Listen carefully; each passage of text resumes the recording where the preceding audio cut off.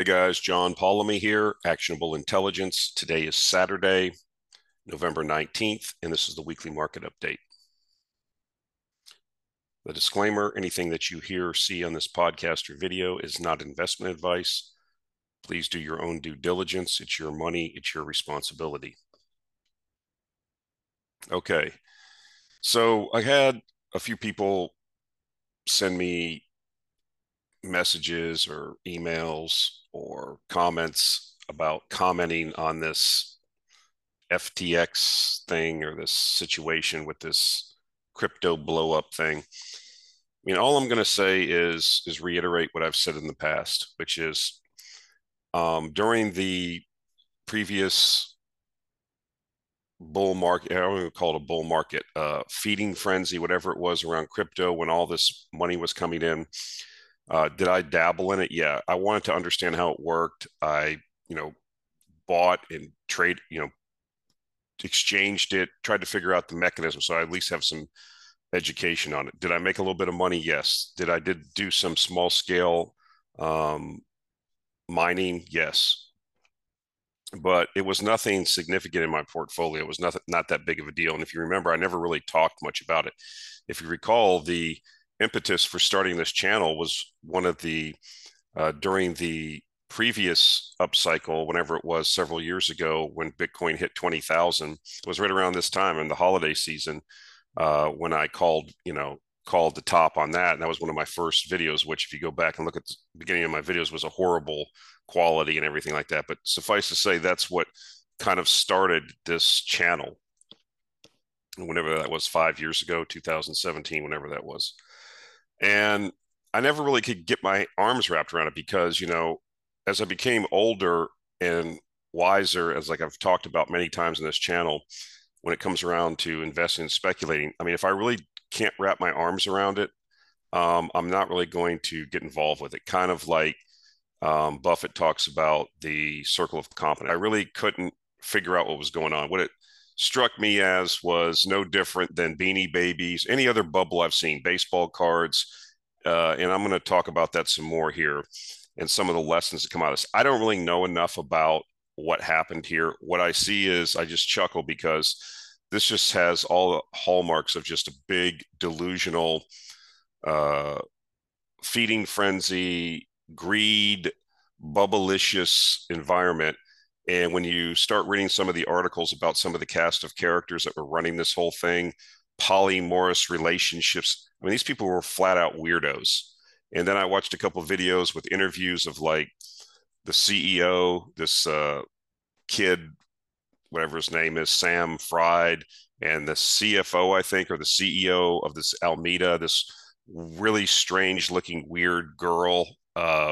And then some of the stuff that was posted that she posted online. I mean, these are just flat out weirdos. These were flat out, and people, legitimate investment people, were giving these people hundreds of millions of dollars. I mean, Tom Brady and his wife invested a lot of their money in this.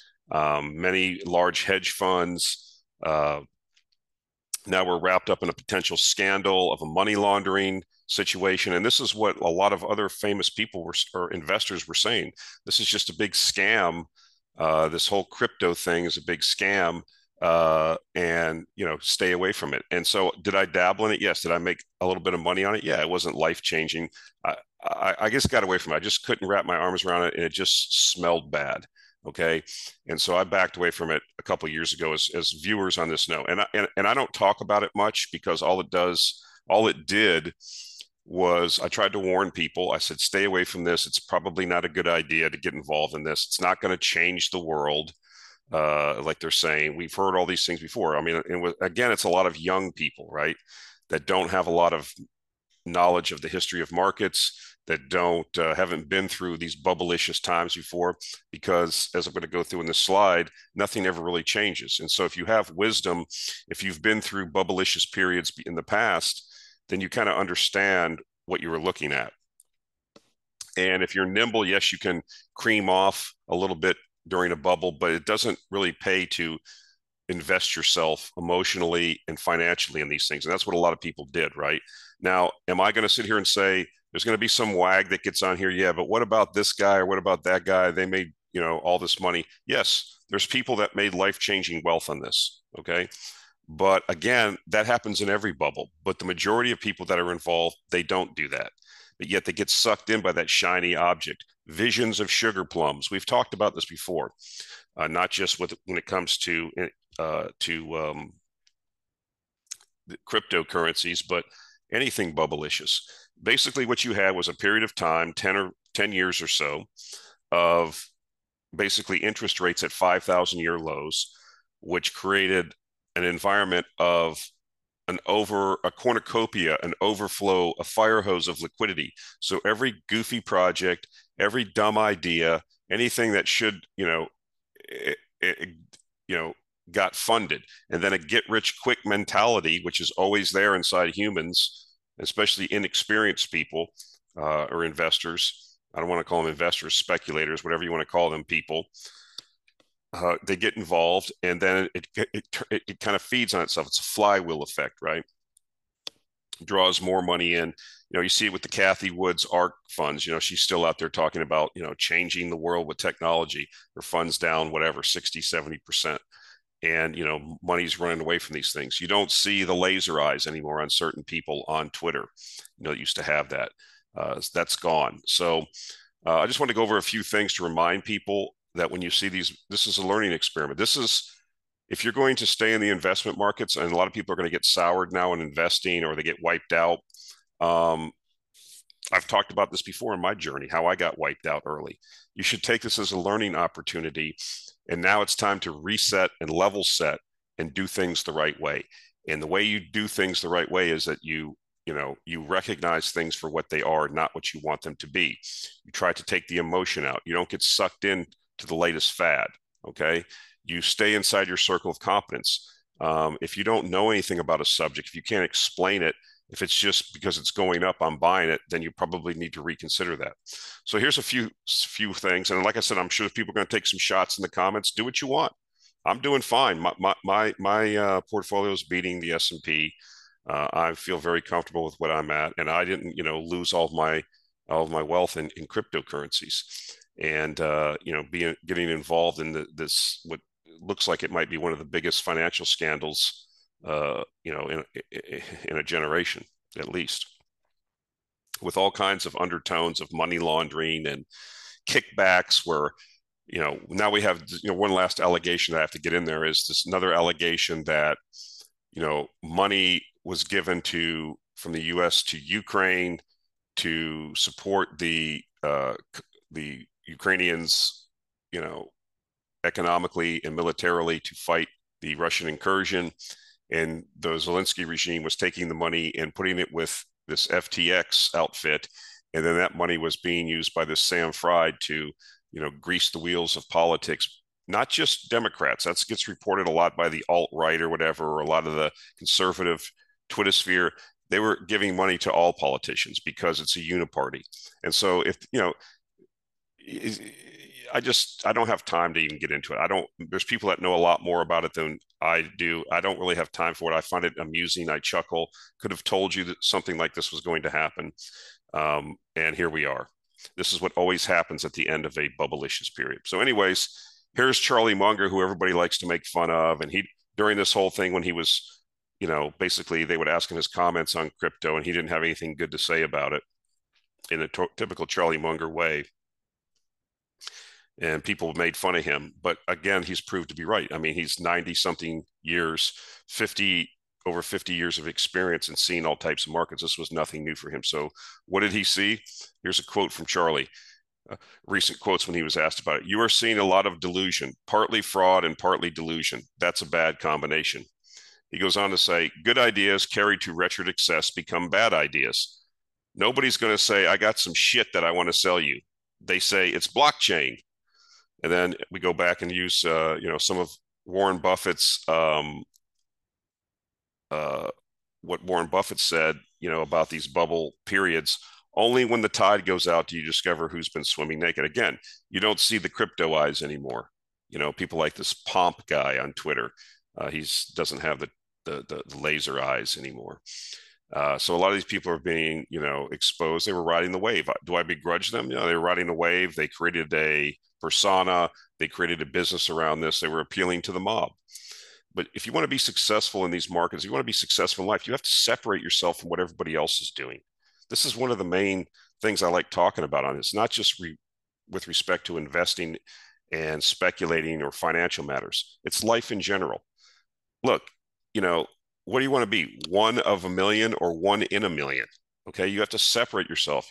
This is where the constant education process, the respect and learning of history, of listening to people that have more experience than you. I'm not talking about myself. I'm talking about other people like Munger or Warren. These guys were chastised. They're still billionaires. Sam Fried's not a billionaire, and if he's lucky, if he doesn't go to jail, he's lucky if some Russian mafia guys don't find him, or somebody else that he rooked out of a bunch of money and machine gun him. You know, so or he's going to get baseball batted or something. So, I mean, I wouldn't want to be that guy for any amount of money in the world. And so this is what I have to chuckle about, this have fun staying poor. This is what a lot of the crypto bros said during when anybody that was trying to be rational about this or questioned that this was possibly a bubble. Look, I have nothing against blockchain technology. I think it has possible uses for things, but this whole crypto thing was nothing but an excessive speculation frenzy enabled by lack of regulation and you know, historically low interest rates that persisted for a long time. That's what it was. And so I don't see people saying that anymore. This is what people would say, especially 20 somethings that don't have a lot of experience, that were riding high. They were smelling their own farts. And, this is what you get. Have fun staying poor. Okay. Well, hope it works out for you, bro. Like I said, there's going to be people out there that made money on this. You're not probably even going to hear about them because the guys that were able to make money and keep it are not the kind of people that are going to be out flexing right now. But I want to remind you of one thing: the wisdom of Solomon. This is Ecclesiastes 1:9. You should be familiar with this. Not pushing a religious agenda, just telling you some wisdom from a particular writer. What has been will be again. What has been done will be done again. There is nothing new under the sun. And I have used this verse many times on this channel.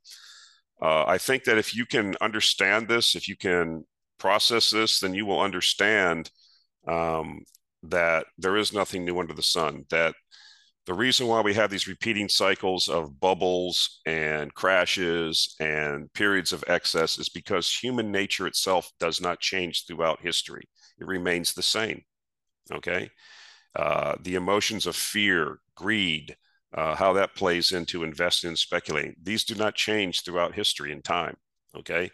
And the lure or desire for easily obtained wealth is a very, dangerous, hypnotic that influences many people in these episodes. So I've suggested books. There's all kinds of books about previous crashes and uh, booms and busts. This is why I tell people you should read and you should educate yourself. Then it's easy to recognize these things.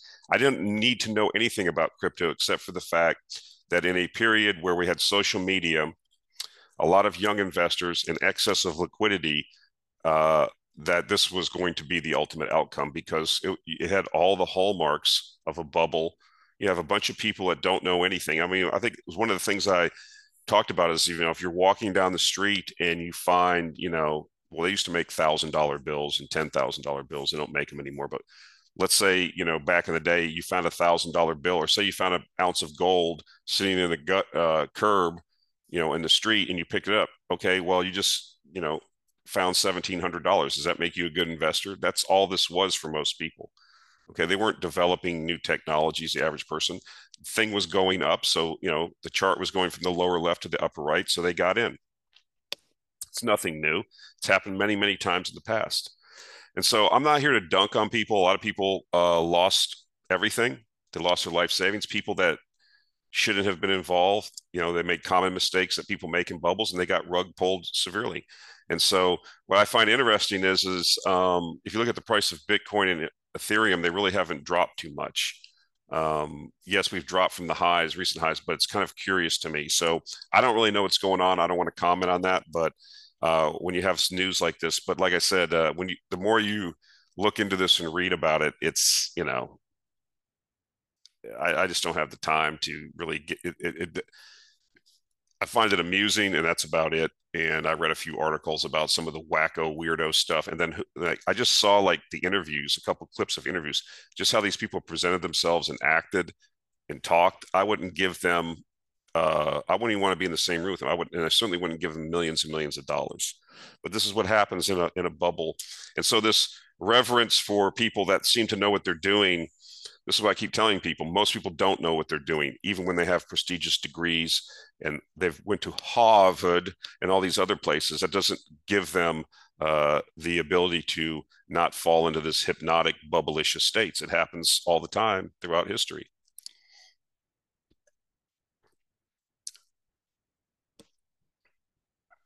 And so, again, nothing new under the sun. Here are some various bubbles. You can see the percentages, and it's the same pattern. What goes up in a rocket ship comes down when it runs out of fuel. A bubble eventually busts in gold or tech or the Nikkei, China, housing bubble, Bitcoin, FANG stocks, ARK, biotech. These are just other episodes. This is a chart from Bank of America. Nothing new under the sun. And so there will be other bubbles. More than likely, oil and gas and, energy will enter a bubble at some point in the future as it as it gets recognized that we're in an energy crisis and, we have a limited means to, that will enter a bubble. Going from undervaluation to fully valued to overvaluation, again, this is not going to be immune. We had the same thing happen. They don't show it here, but we had a bubble in a lot of material stocks and energy companies back here. I was just a teenager then, but I remember that, and I've talked about it in the past. So nothing new. This is nothing new. This is like the most egregious example, but there's nothing new under the sun. We will continue to have, because, like I said, human nature, just rinse and repeat. It doesn't change. And of course, when you have low interest rates and excess liquidity like we had, then this is what happens. And like I said, the emotions of greed and fear take over, fear of missing out. And then it attracts all kinds of charlatans and people with, less than optimum morals, and how these people were given hundreds of millions of dollars, if not billions of dollars, with people that, like I said, that are brand name investors is beyond me, but it is what it is. So I wanted to comment on that. Again, if you want to take a shot at me in the comments, go ahead. I don't propose to be an expert on what's happening or what did happen, but I think you will recall that I cautioned most people to probably stay away from this stuff. And I hope you did, and I hope you didn't get caught up in this. So here we go. Here's another, fanciful idea that, again, to quote Soros, one of the things that we try to do here is identify the premise that is incorrect, right? And the premise that is incorrect currently is that you're going to replace the internal combustion engine vehicles. Well, the market's not going to do it. I'm not saying it wouldn't happen by government decree, at least in the West, with electric vehicles. And here's why. Electric vehicle makers burning cash slammed by sky high costs. Every time Lucid, this is an article, again, pinned the article or articles placed links to them in the show notes if you choose to go look at them so that you can read them and determine for your own self if I'm reporting correctly.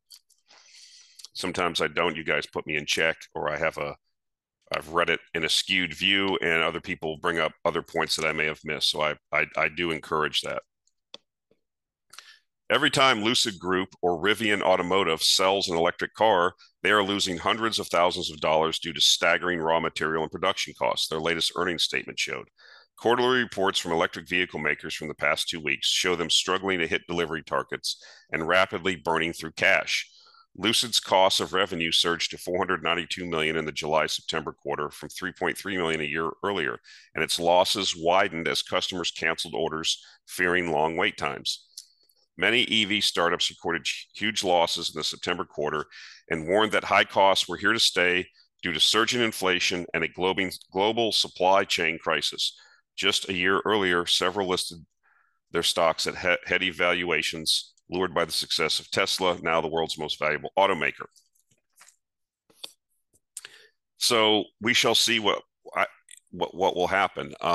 Again, I think a lot of the perceived success of a lot of this was, I get emails and messages from people, oh, you don't understand, costs are coming down, technology is getting better. Look, when you talk about batteries, it's not like a microchip. The mistake, I've talked about this before, the mistake that many people make is think that semiconductor laws of physics like Moore's law apply to chemistry and batteries. And so a lot of the reason why EVs and various other rebuildable technologies were going down over time is not because necessarily there was technological advancements, production scale, scaling production. That only gets you so much.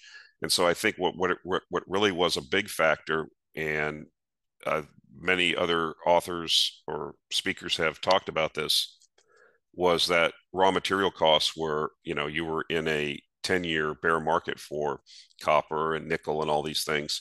And now that's ending. And so now, if you've already wrung all the manufacturing and productivity costs out, and if your raw materials are going up in price, then, this is going to affect your cost of goods sold. So, again,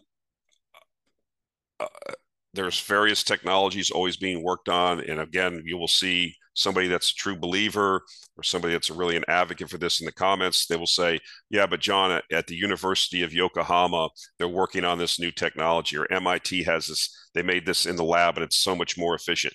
Again, that's great. I fully believe in the ascent of man and technological advancement.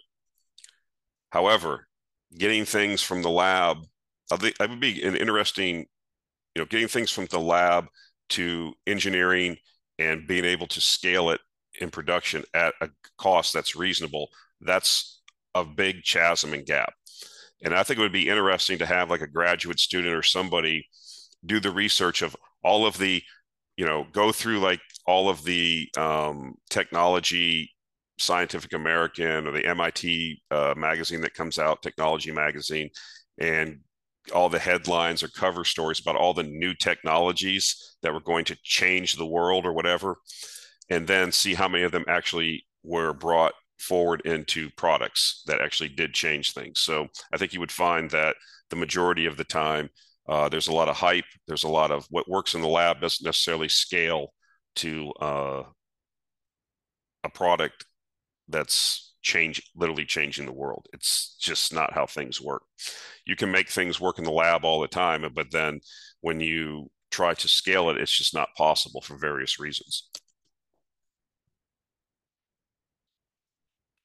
I don't think that you're going to have internal combustion engines be supplanted by electric vehicles anytime soon. Will they continue to go up? Yes, in the West, because they're being subsidized. The government wants it.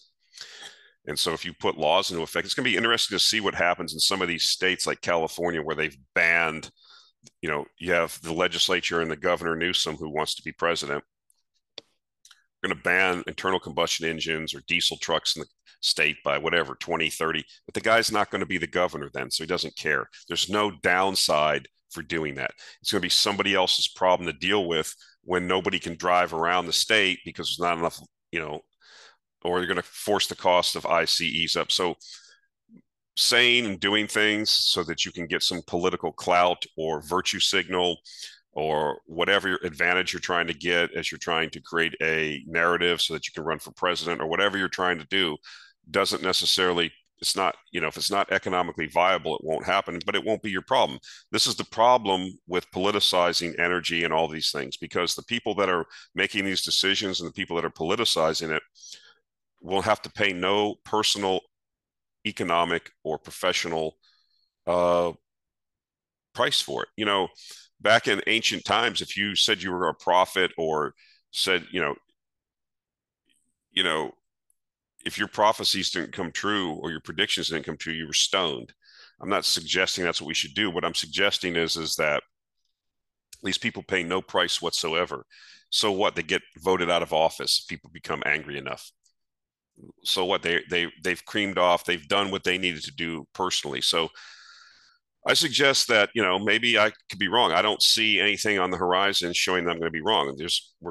We are going down this path for whatever reason, and it's going to cost a lot of money, and I don't really think it's going to work.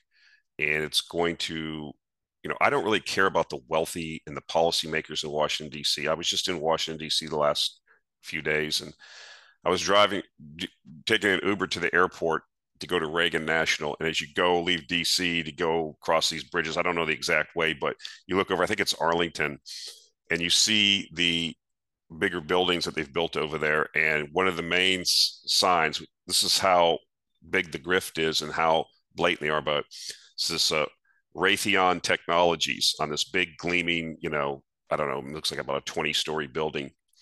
And I'm thinking to myself, does Raytheon, who makes, all these missiles and defense products, do they have a plant here? Do they build anything? And what? No, they're there because that's where the money is. That's the imperial city of the hegemon, right? So, uh, I just don't think that the average person out in the hinterland, the person that's just trying to survive, the person that's just a working class person, they're never going to have all this stuff. And they're the ones that are going to suffer as we go down this path that lobbyists and political characters have created for us because they want to get wealth. They want more wealth and more power.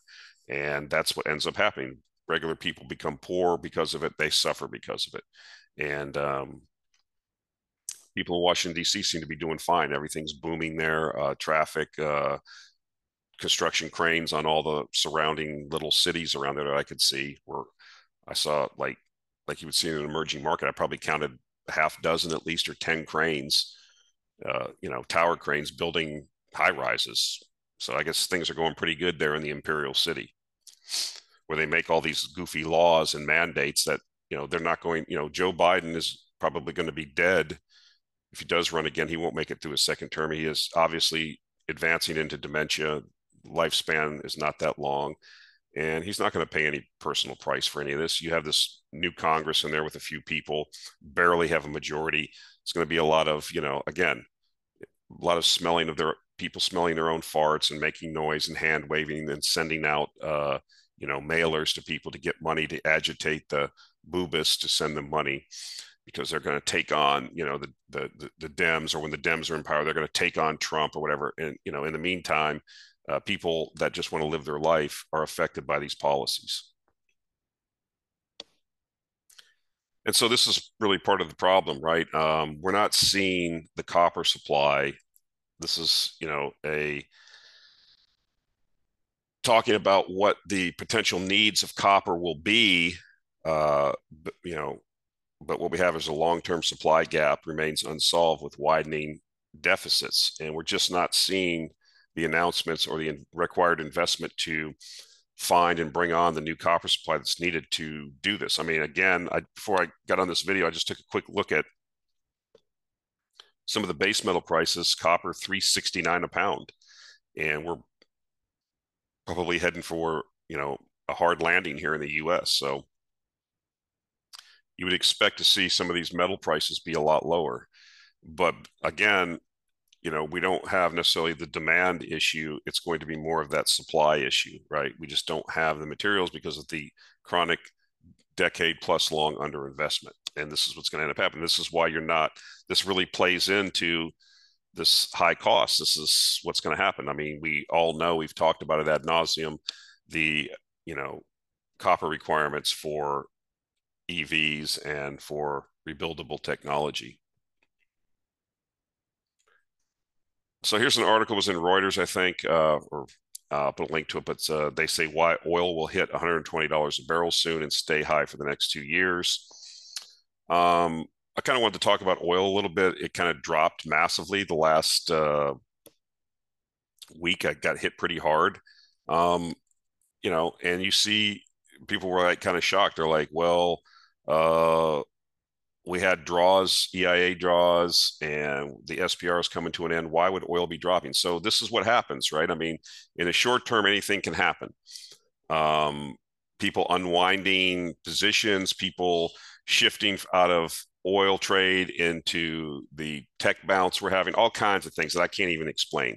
So this is what you see in the financial media and CNBC clown shows like that, clown shows like Bloomberg, because they have to constantly be talking, during the market day and whenever they're on, talking about why. Nothing has fundamentally changed. This is the same thing I used to say during, when we were initially invested in uranium.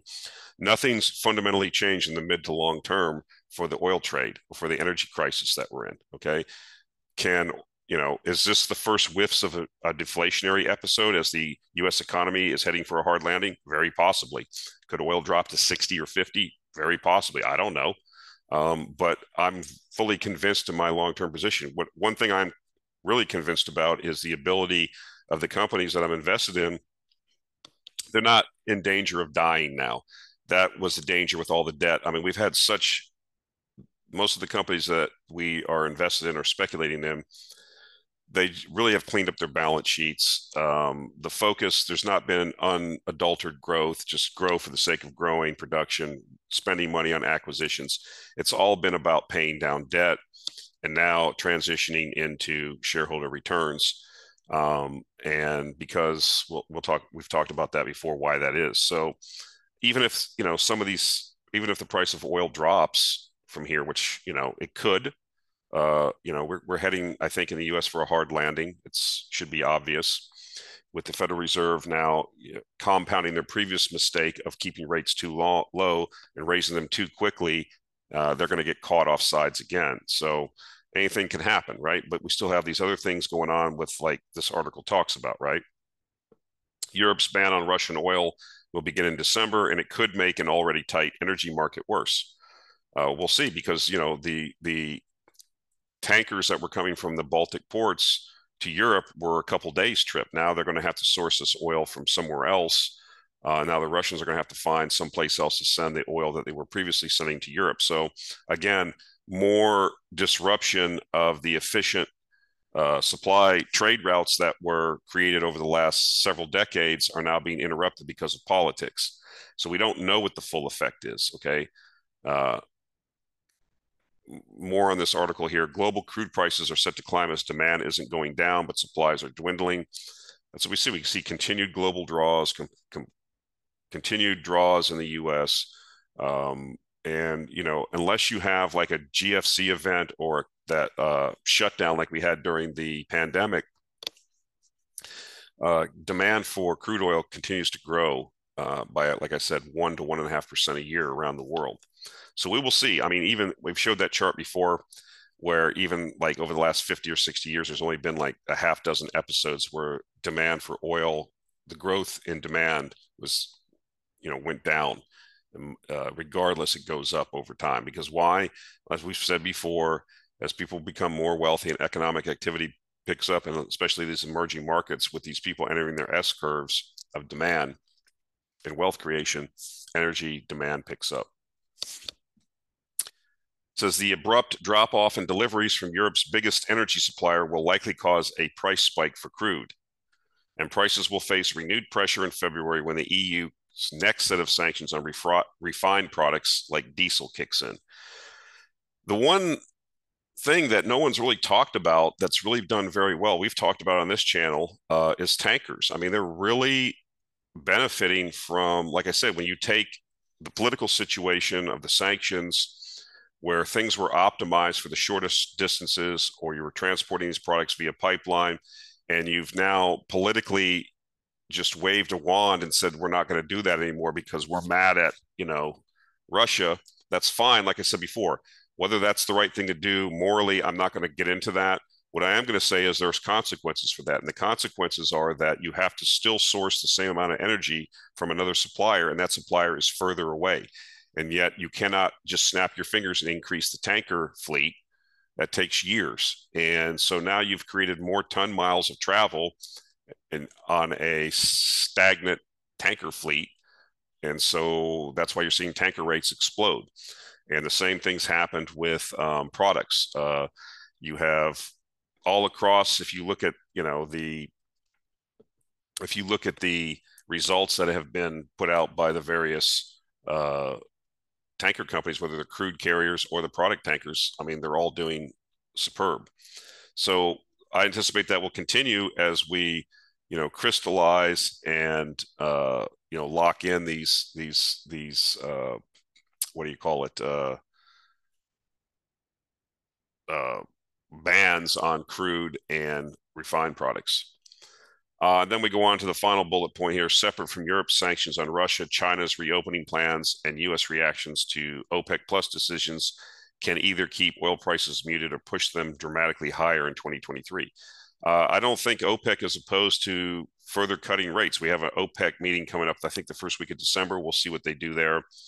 But I think if prices continue down, they will, they don't have spare capacity anyway. So I don't think them cutting back production further to maintain prices is what I think they've said that, they're open to doing. So we'll see.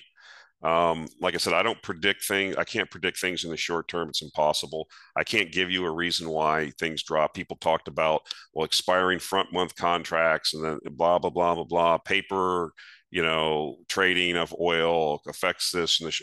I don't know. All I know is that there's been insufficient investment for a decade for a resource that enables civilization, that enables the lives of 8 billion people. Okay.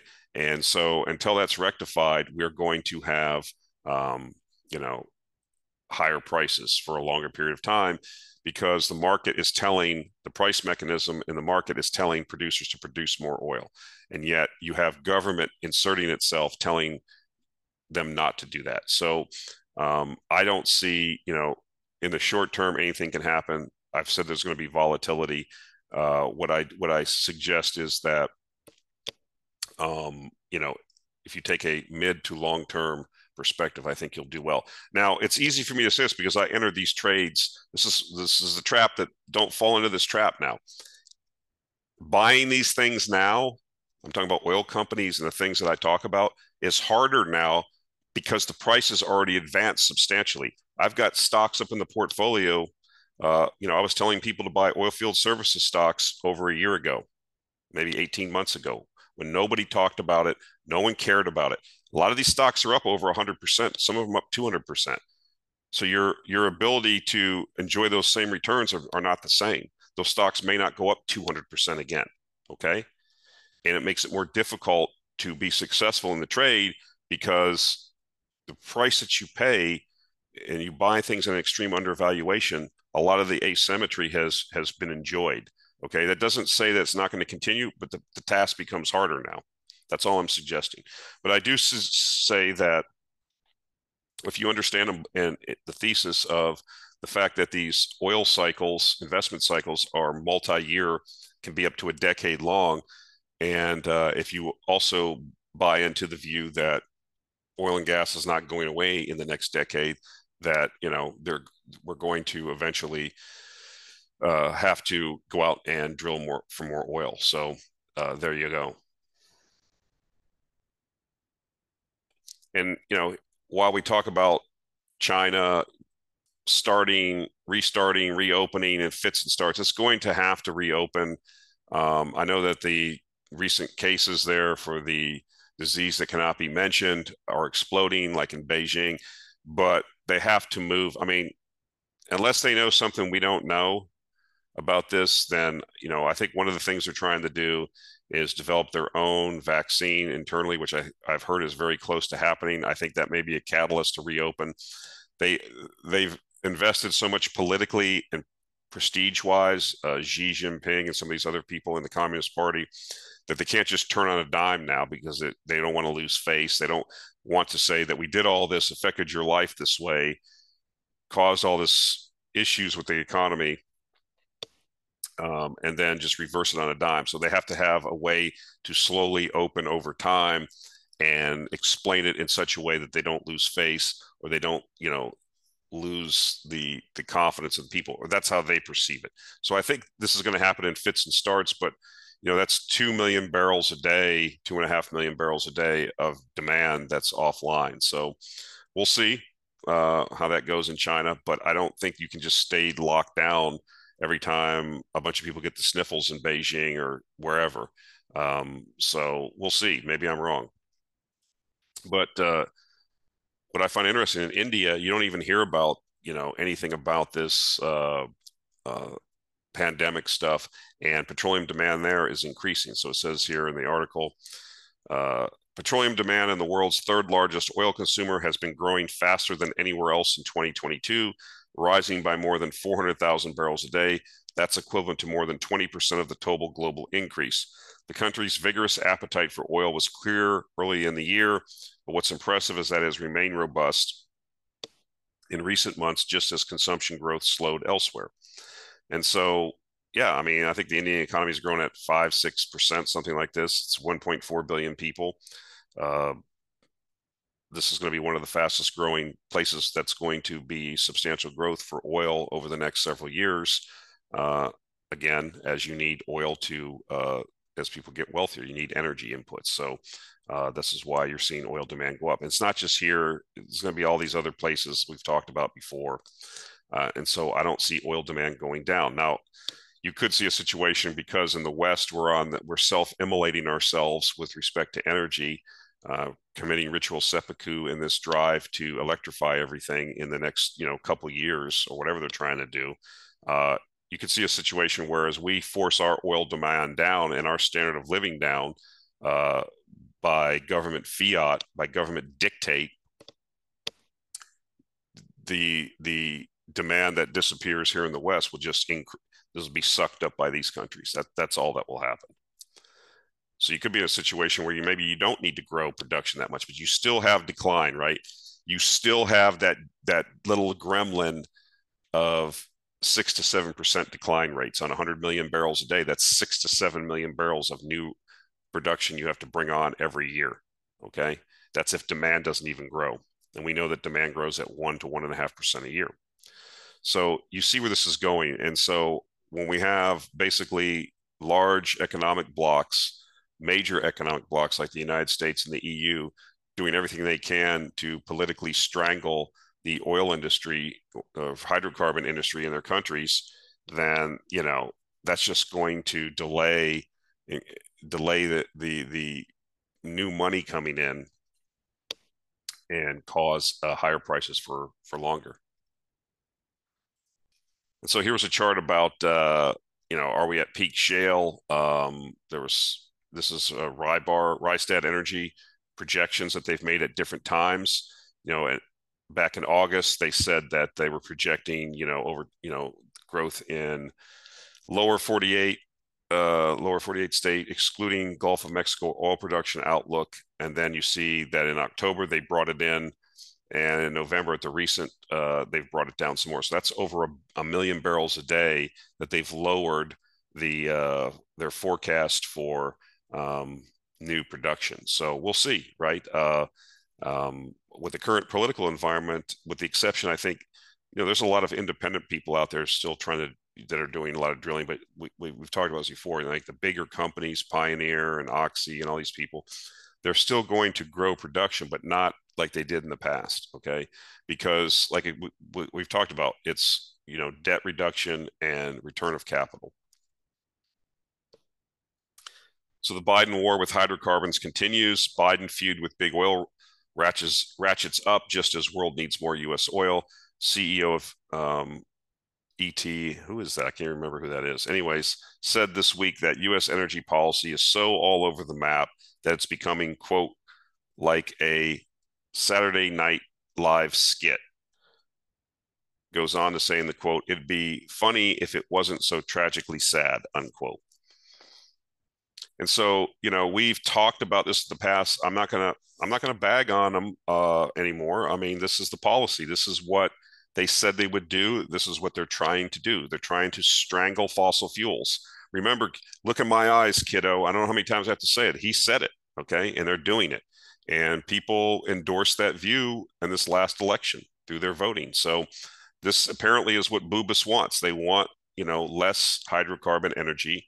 more rebuildables, and higher prices. That's what they're going to get until this sinks in, until the pain becomes high enough. Because I don't think people have extrapolated or understand yet. I mean, I was shocked by the results. I have to admit.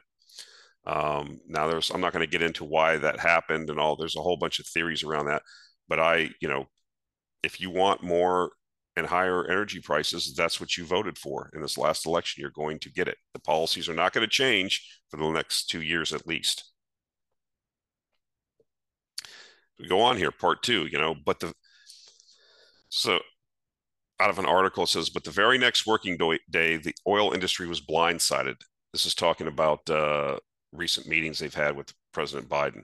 At a hastily arranged press conference on October 31st, President Joe Biden castigated big oil for handing, quote, outrageous profits to shareholders and executives rather than bringing down prices at the pump. Unless that changed, he warned, oil companies faced more taxes. Quote, their profits are a windfall of war, the windfall from the brutal conflict that's ravaging Ukraine and hurting tens of millions of people around the globe, unquote. Well, that's interesting. That's not actually accurate, but but that's what he says, and he has the bully pulpit. And he can say whatever he wants, and he'll be covered by the media, and that's what they'll put out. But that's not actually true. But regardless, this gives you, in the same thing, he'll have administration officials or himself say that we should drill more, we should produce more. But who's going to do that? It's irrational. It's mixed messaging. Okay. It was just the kind of whiplash that has repeatedly sown mistrust and stoked tensions with the fossil fuel industry over the course of the Biden administration. According to multiple interviews with executives and lobbyists involved in oil and gas, who declined to be identified because the meetings and conversations they described were private. Well, we already know. I mean, they castigate them out of one side of their mouth, and then tell them that unless you do this, we're going to. And you have crazy talk. We're going to nationalize the industry. Well, that would be perfect. That work, because that's worked out in so many other places. The bottom line is that the people that are advocating for this energy transition are trying to force it down people's throat. If they had a legitimate policy and tried to do it over decades, it would probably be more likely to work and be accepted. They're trying to do it is shove it down everybody's throat and make it happen in one electoral cycle. And you can't do that. It doesn't work like that. We know that from previous energy transitions. And so this is why you get this mix. This is why you're going to have a disaster. Okay. Eventually, this is going to culminate in a price spike and a culmination of the energy crisis leading to, probably all-time highs in the oil price at some point. And then this people will be thrown out, and then a new administration would come in that would say, okay, we have to have a rush. This is what you would hope would happen. I'm not predicting this is going to happen. And then we need to have a rational policy. We're going to sit down. This is what we're going to do because we got to get this done. Okay. And but then it would still take years after that to bring production back and get things scaled up. This is not something you just, as we said before, this is why these cycles are so imperative to understand, because they're so long term and they're such long cycles. You can't, even if Biden changed his mind today and went out there and got the trust back of the industry, and you can't just snap your fingers. It's not like that. And so here we go with the coal plants now. So this is Mr. Biden again. This is something that was echoed during the Obama administration. We kind of look at this current administration as the third Obama administration.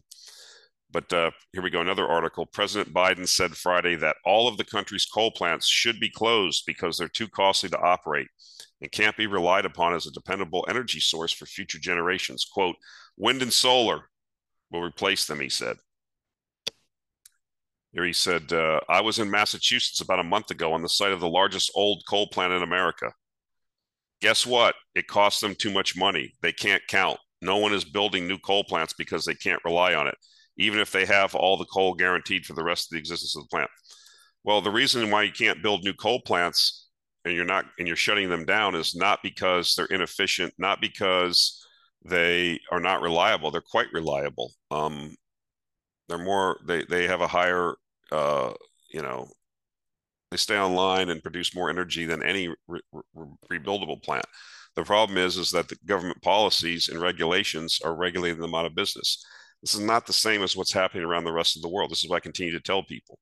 And so this is another example of the, war on hydrocarbons and the inability. I mean, if you understood what really goes on the backside of a coal-fired boiler, you would understand, it's almost minuscule anymore, the emissions that go out of it that are actually harmful. I'm talking about sulfur dioxide. I'm talking about things like that, right? Mercury. They're almost like when you're dealing with like these state regulators, which I've had to do is what they call best available technology. I mean, sometimes they would want the levels so low that there's not even existing technology to measure it.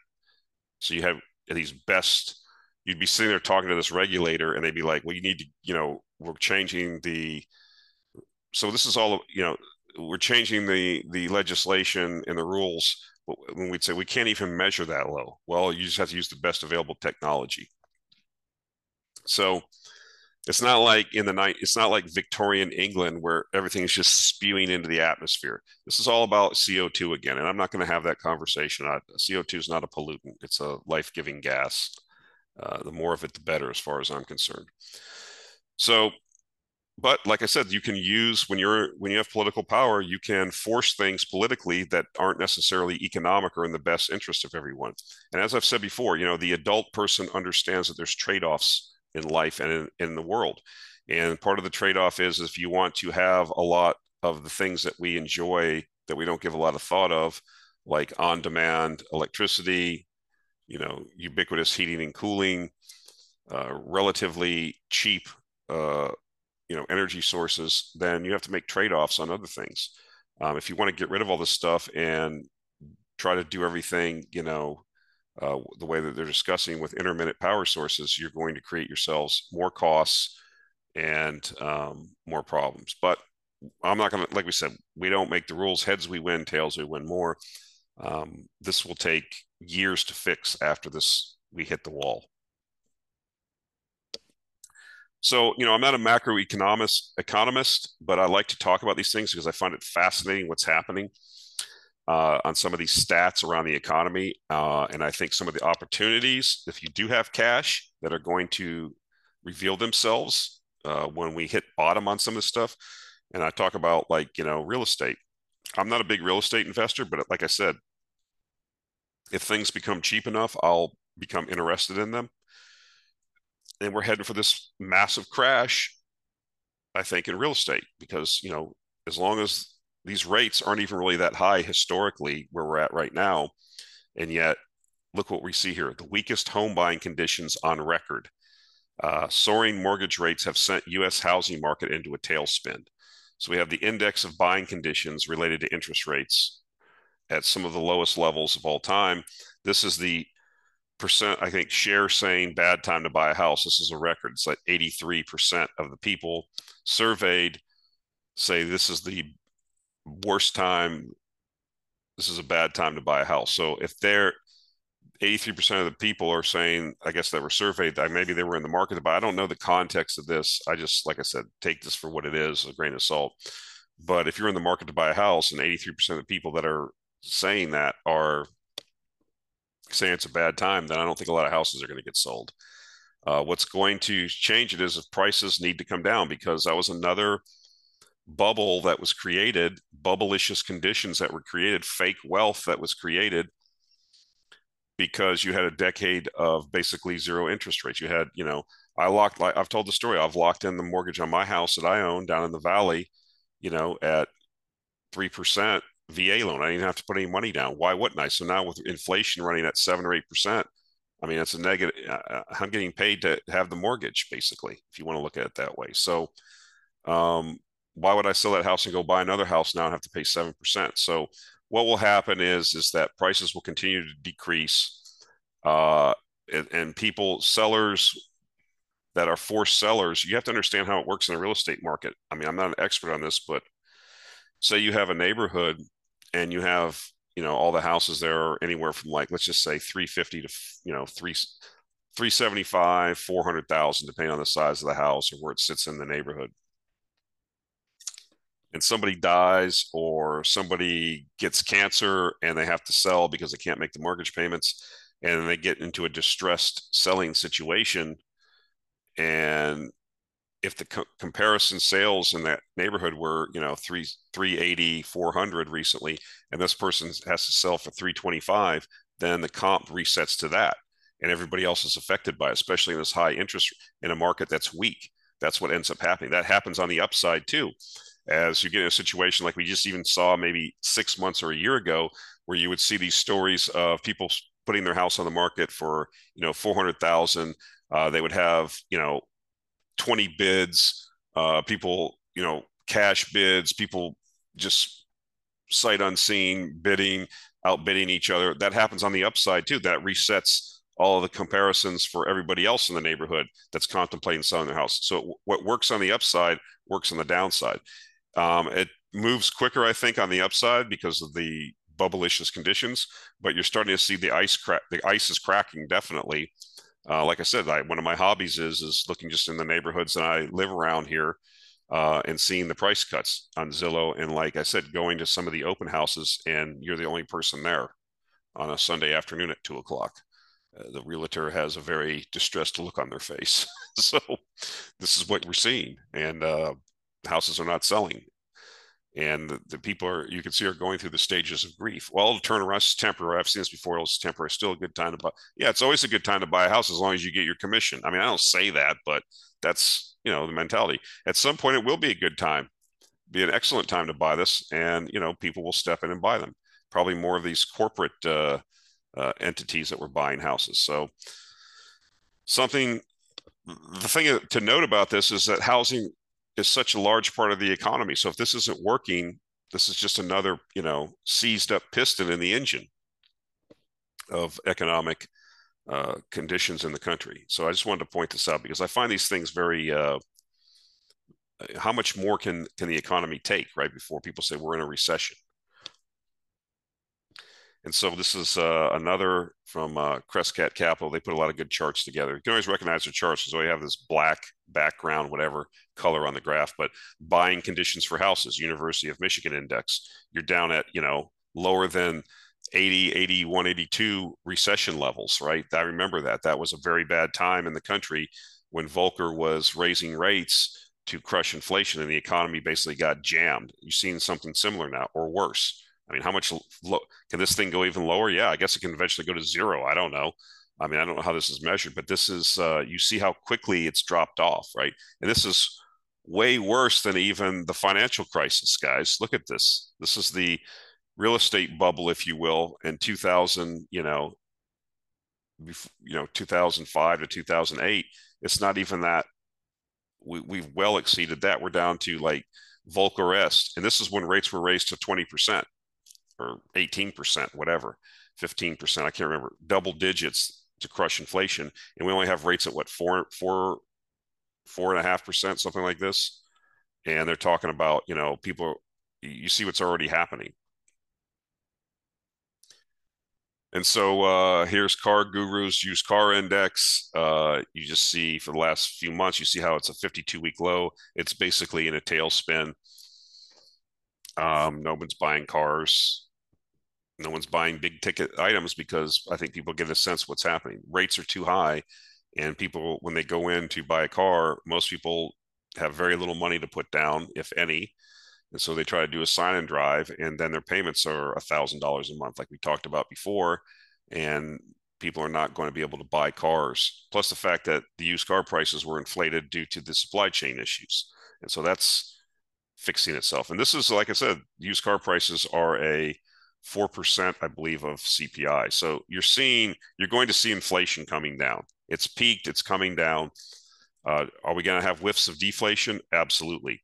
Is it going to lead to the Federal Reserve pausing? I think you're going to be shocked about how fast it comes down because I think the economy is really coming apart at the seams now, or beginning to. All right, that's it for this week, guys. Again, hope you got something out of this. Appreciate the kind of stagnated on our growth. Hey, it is what it is. We still have a pretty good audience here, and I appreciate the folks that have contribute in the comments, people that have been subscribers to the newsletter. and I hope we bring you value. We try to, go outside the bounds of normal thinking, or I don't want to say normal, but consensus. We try to stay away from consensus thinking here and come to you with a contrarian view. And so one other announcement I want to make is I'm going to bring back the alternative channel on Rumble. I'll post these videos on Rumble also. People have asked me, I'm going to go back to making the old man screaming at the moon and telling the kids to get off his lawn videos that a lot of people enjoyed. I think that I just needed a break from it for a while, but I'm gonna bring it back and use it as a medium to explain some other things that really can't be discussed on this particular forum on YouTube because they simply won't allow it. All right, guys, look forward to that. And again, appreciate it. We've got Thanksgiving coming up next week. So I wish everyone a happy Thanksgiving with your families. I hope that you will take some downtime and reflect on being thankful for the things, things we talk a lot about negative things on here, but I remain positive longer term for, it's that's the mindset you have to have, right? In my view. So please enjoy your time off in your Thanksgiving with your families. From me to you. All right, that's it for this week, guys. We'll talk to you next week.